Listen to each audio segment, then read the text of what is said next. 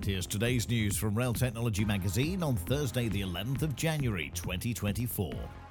Siemens Mobility has landed a £47 million contract with HS2 to provide a cutting-edge station information management system across all 4 initial HS2 stations.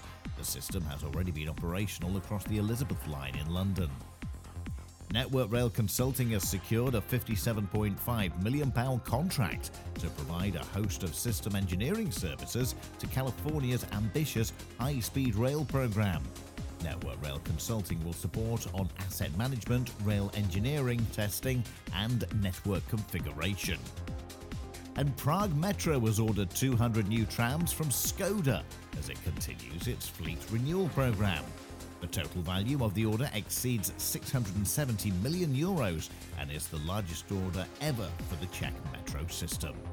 And that's the latest. Don't forget to like and subscribe to make sure you receive every new bulletin, and check out our stories in full on our website, railtechnologymagazine.com.